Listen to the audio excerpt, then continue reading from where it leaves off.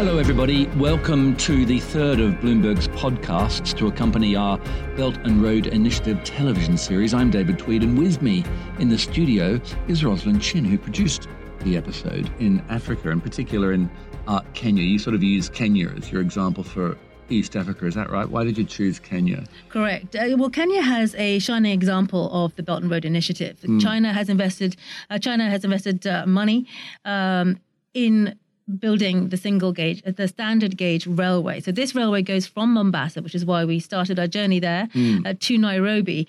And it's meant to open up the passage of goods and people, because there's a cargo line and there's a passenger line going between the two. Now, there has been a rail line there before, but that was built many, many decades ago.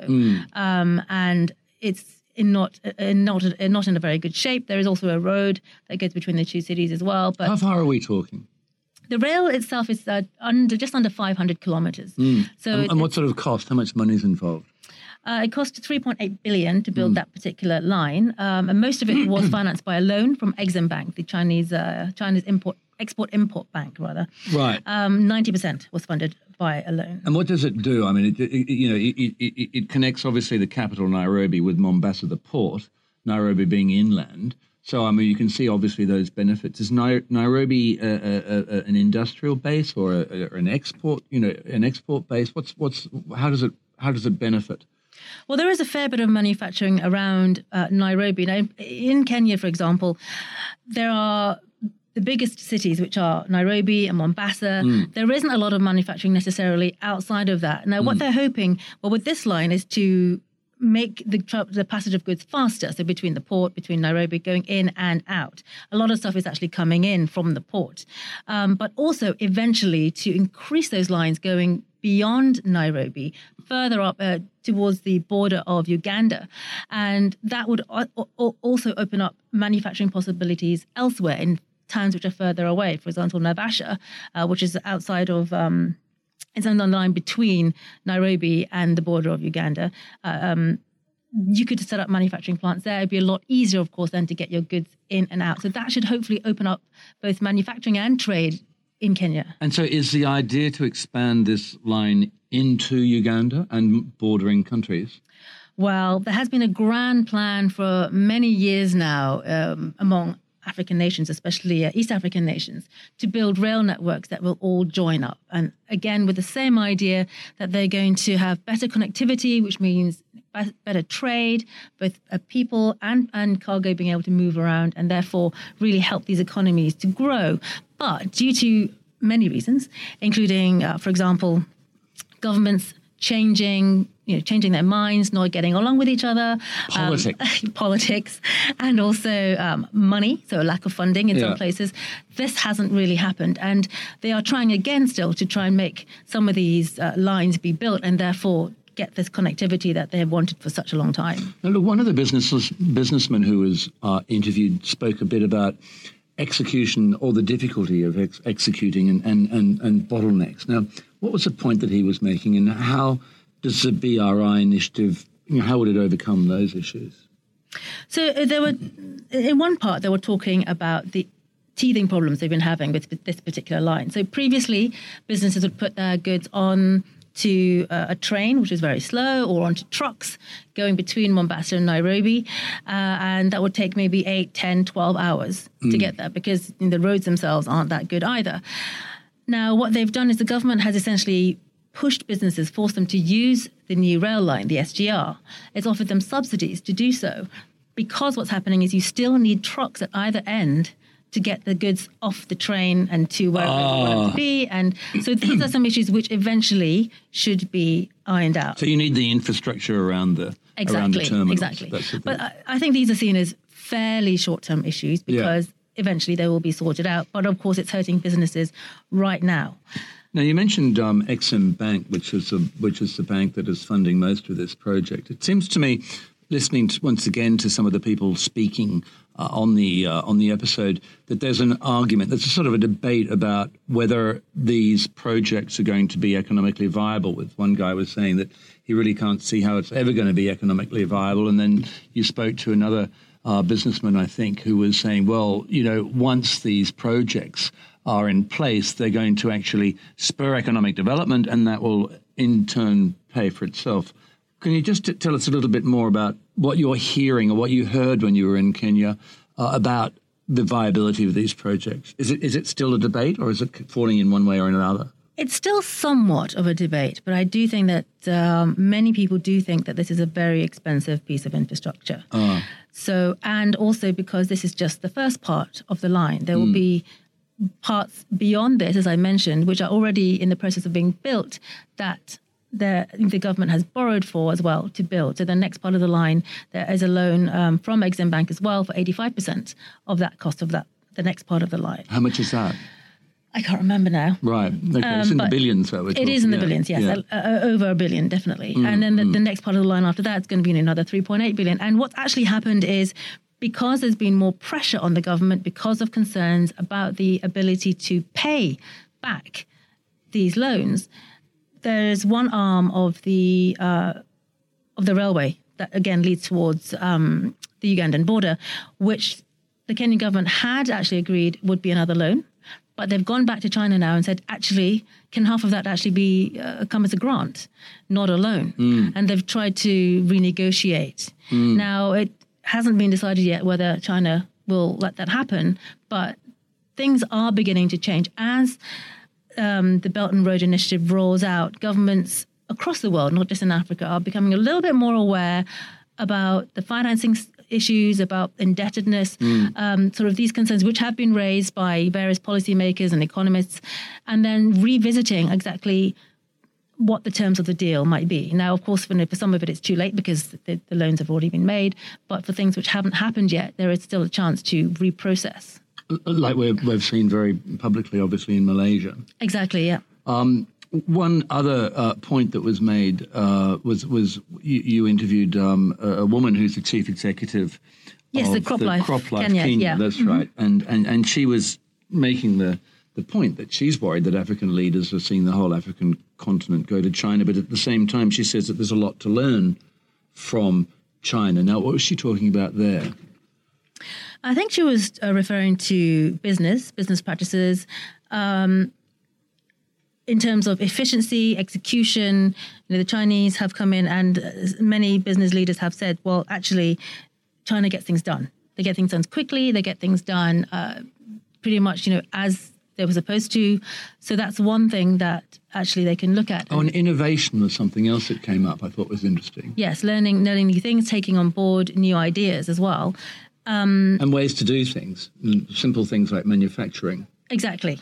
But of course, when you let a potential competitor, and there are risks as well. She talked about letting the African leadership, letting the continent go to China. I think in this she was referring to basically not having strict enough checks and balances against, for example, the rail line itself, the financing for that, but also in her particular industry, how ways that the government could protect her industry better. So she, is in agrochemicals and she is in agriculture. It's a huge part of the Kenyan economy. And I think she is voicing her opinion that there should be more done by the government to protect them in the face of more imports coming in from outside. Because, of course, with better trades coming in as well as out. So there is that threat. But one of the points, another one of the people you spoke to, I think it was a man who was in charge of a company that made edible oils. And he was talking about how there's an opportunity for Africa to become a much more important food exporter, given the fact that not much of African food makes it to China these days. And it set me wondering about whether there are already in place a sort of China food access arrangements or trade deals between the African nations and China. Are there FTAs in place yet? I think this is something that the African nations really want to try and hammer out. I'm unclear as to whether there are specific agreements in place, but this is something that some of them would like to take advantage of if it should happen. But again, I think with many industries, they do feel that the governments are not giving them enough support to export items out to other countries, China included.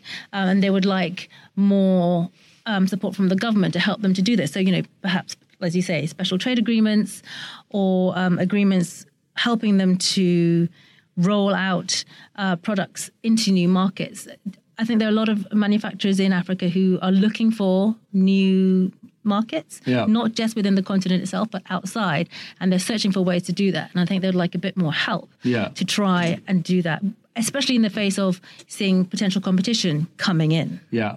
Another part of the program looks at the African Leaders Conference that took place in Beijing earlier this year, where Xi Jinping was talking about how China may invest, but it won't interfere in African politics or in the internal workings of African governments.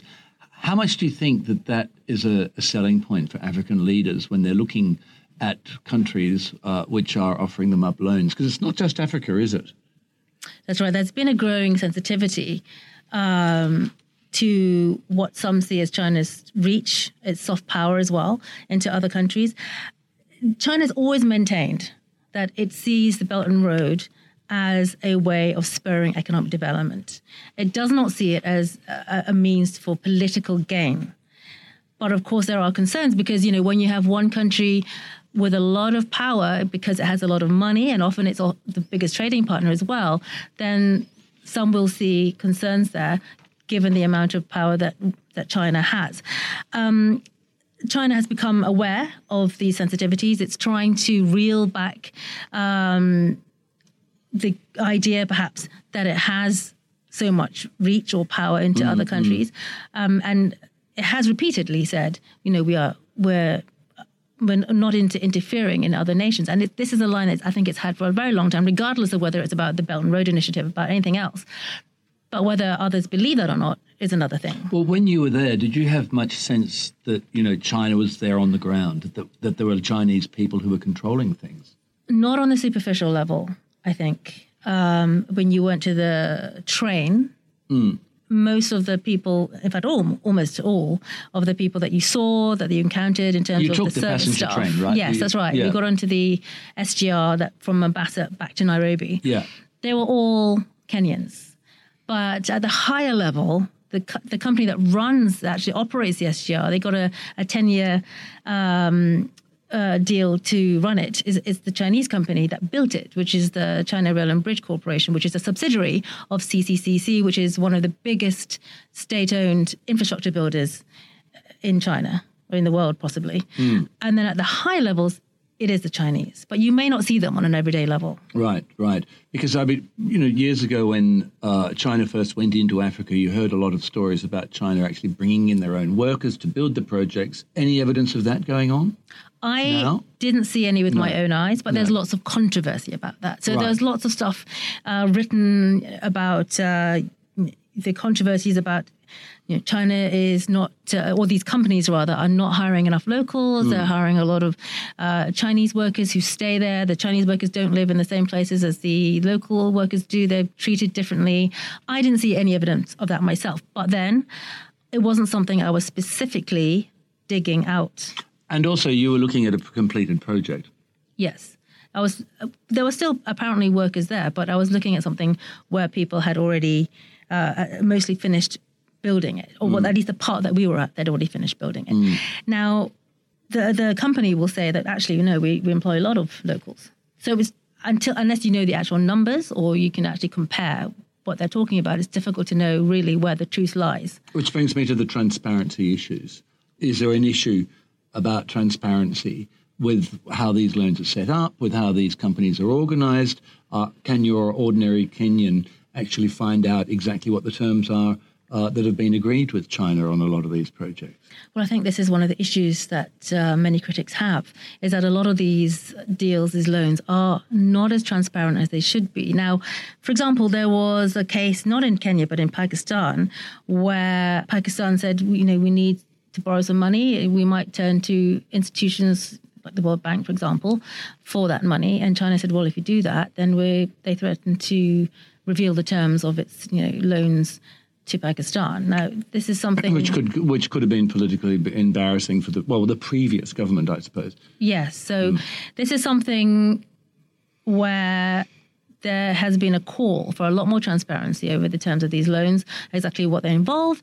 And of course, there is also a lot of discussion and talk about how clean the deals actually are, because if you don't really know what the deals are, what's been agreed, then everything under that is very murky.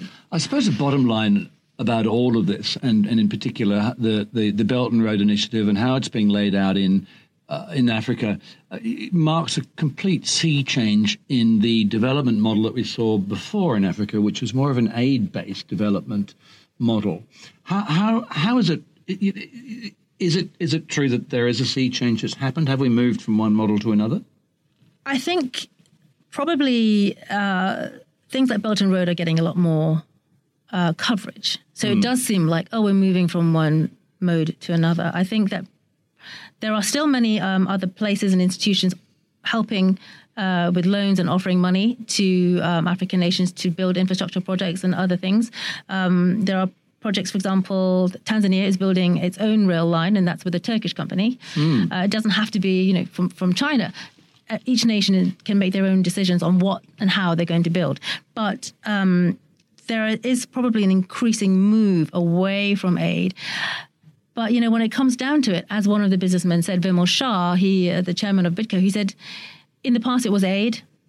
Now many of the loans there are the option of having loans which don't seem to have as many ties attached to it, which seems more attractive. But in the end, what they need is investment. They just need the money. They need the money to build, because I can tell you now, some of that infrastructure really needs upgrading. The roads fully jammed all the time because the roads need a lot of we can certainly see that with some of the fantastic pictures that we were looking at. You've taken some very interesting footage of the old infrastructure, of the new infrastructure, and quite a lot of camels. A few camels in the market. And it looked hot, right? How hot was it there when you were filming? Actually, surprisingly, Mombasa was quite warm. It was warm and sunny. But Nairobi, because it's quite high up, actually quite chilly. And you'll see in some of the pictures people are wearing jackets and coats. Oh, yes. Because it's not as warm. In fact, when we first got there, Rish and I likened it to London in the autumn. Not quite like sweltering Hong Kong.